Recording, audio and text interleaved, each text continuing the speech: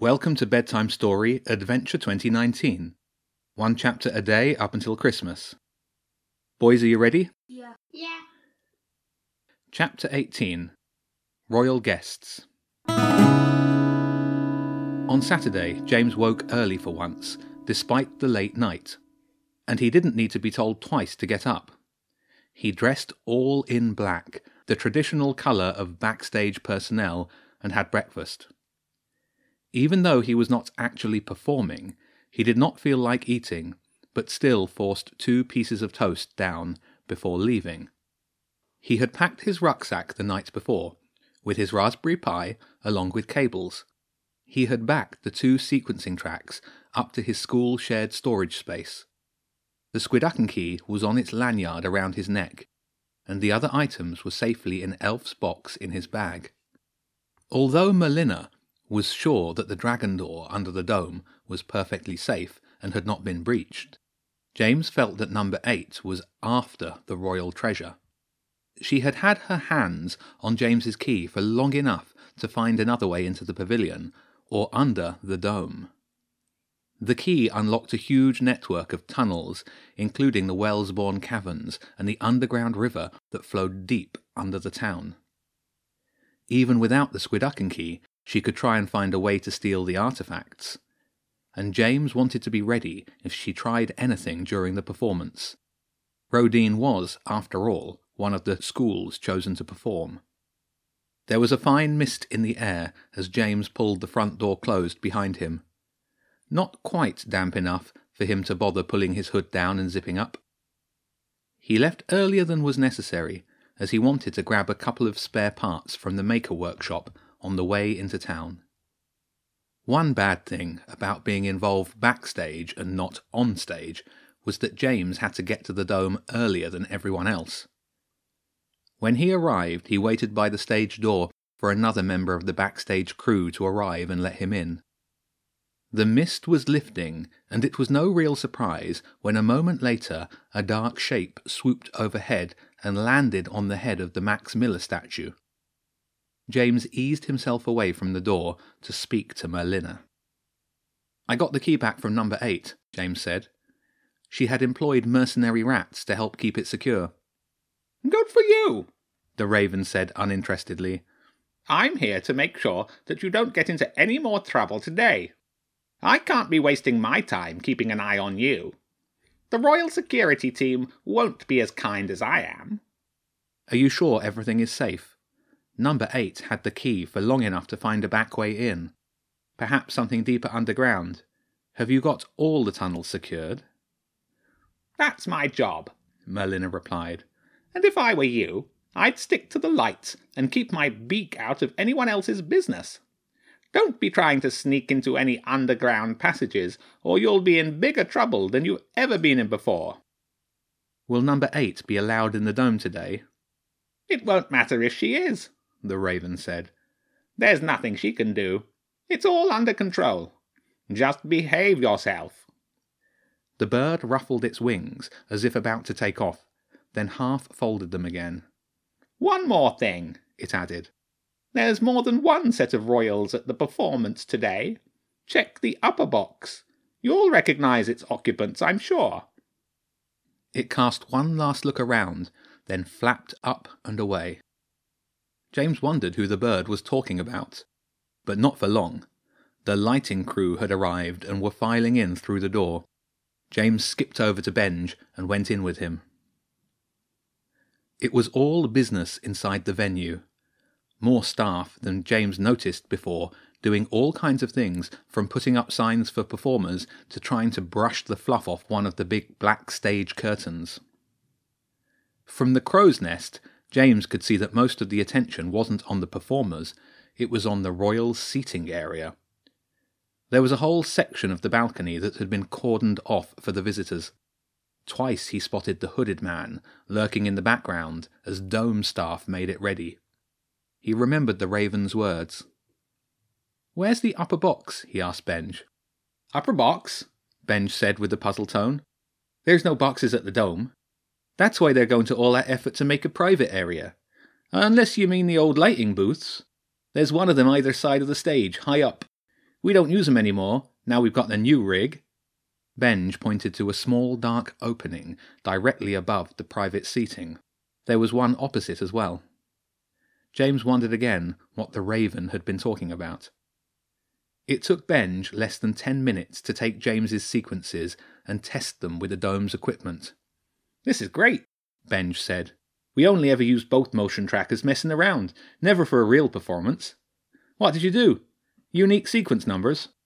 "I just incremented them so the second file runs on from the first," James explained. "I never thought of doing that. You got to show me how you did it." If the downside of being on the lights was just an early start, it was more than made up by the upside. Benj had brought a little camping stool with him for James to sit on so he could squeeze in amongst the other lighting and sound techs. James had a view of everything going on, and once the first load of testing was done, he didn't need to do anything else until the actual performance. He could just hide in the crow's nest while everyone else bustled round busily below. He slipped out when there was half an hour to go and made his way to where the performers were waiting. There wasn't enough room in the backstage area for all of the children. James found Hugo in the corridor, clipboard out. It seemed that Hugo had also managed to avoid actually being on stage. It was his job to take a register of all the performers and let each group know when it was 5 minutes before they had to be on stage. He was very good at this, both because he liked using a clipboard and because he had a loud, cutting voice. "Hugo," James started before being interrupted by the taller boy. "James," Hugo said, looking through the papers on his clipboard. James. No, I don't have you on here." "I'm not performing, I'm on lights," James said. "Oh, then why are you down here?" Hugo blinked twice. "We need to keep an eye out for number 8, James said, keeping his voice low, in case she gets up to anything. "Number 8? Hugo said, far too loudly. "She's not on my list either. She's Rodine." "Shh," James said. "I know she's not on your list, but if you spot anything strange, send one of the runners up to lighting with a message." "Oh yes, I will." The runner's job was to run messages between the different groups, teachers, dome workers, backstage staff, and so on. It turned out that quite a lot of the runners, including Wilf, Fred, and Joe, were also Green Hands gang members. "Where's Jenny?" James asked. Hugo looked back at his clipboard. "Overflow marquee," he said. "Most of the performers are in there now, and I'll call them in just before they go on. It's down that way, out through the double doors." "Thanks." He found the marquee, a huge white tent space that he figured was behind either the dome or the corn exchange next door. He found Jenny and the dancers in the far corner. "All okay up there?" she asked him, not doing a great job of hiding the nerves in her voice. "It's all fine," James said, as reassuringly as he could. "We're ready to go." "I think we need to keep the Green Hands gang ready for action," Jenny said, nodding past James's right shoulder. He looked around and saw the Rodine dancers, pristinely dressed in sequined outfits. And there, right in the middle, looking perfect as always, was number 8. He turned back quickly. He didn't want to make awkward eye contact. "I think you're right," James said. "What time are you on?" "Just after the interval. We're the first act of the second half, I think." He thought about mentioning the silver nib and the feather together making the key to the air, but she looked so nervous he decided it wouldn't do her any good. He wanted to stay in the marquee and keep an eye on number 8, but when he looked over to the Rodine girls, he couldn't see her. Without anything else to do, he climbed the stairs back up to the crow's nest and waited for the performance to begin. At 1 p.m, everything was in place for the royal show. All of the normal audience members were seated. It was time for the prince and princess to make their entrance and take their seats in the cordoned area. From the crow's nest, James had a bird's-eye view of everything. There were gasps and applause when the prince, wearing some kind of military suit, and the princess, wearing some kind of fairy tale dress, sat down. After the applause faded, the Lord Mayor of Brighton took to the stage to welcome the Duke and Duchess of Sussex, and then to introduce the first performers. James was not interested in the mayor's waffle.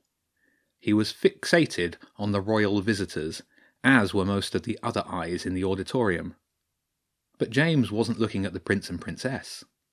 He was looking at two other figures who had taken seats in the smaller, apparently unused upper box above them. There were definitely two shapes up there now, but it was dark and he couldn't see inside. He was about to nudge Benj to point it out, but the lighting tech was concentrating on ensuring the mare was well lit, and it was not James's place to distract the hard-working technician. Then one of the shadowy figures leaned forward and out of the upper box's deepest shadows. James glimpsed two dark stripes and accompanying whiskers. It was the priestess, and presumably her partner was the king under the fort. The first performers came on stage to a large round of applause from the entire audience. It was the Patcham Drummers, and it went down well. With Jenny's dance not until the start of the second half, James sat back and relaxed, and he had at least an hour before he'd have to worry about anything. Or that's what he thought. Less than 2 minutes into the drummer's act, Wilf appeared at the entrance to the crow's nest and tapped James on the shoulder. He got up off the camping stool and followed Wilf out into the stairs to listen to the message. "We saw number 8, Wilf said, panting. "She wasn't with the other Rodian girls. She must have sneaked away. But we saw her coming out of the stairs to the passage that leads to the pavilion." "Not the dragon door," James said, mind leaping to the secret room. "Hey?" Wilf shook his head. "No, a normal one. You know, the one that the Prince Regent used to use to sneak out to check on his horses or something." "Oh, yeah, that one," James nodded. "I wonder what she was doing." "Dunno," Wilf said. "Maybe she was just looking for the loo and went the wrong way." It was possible that she was doing something innocent, but James didn't believe it. He had been tricked once by number 8, and he wasn't going to let her trick him again.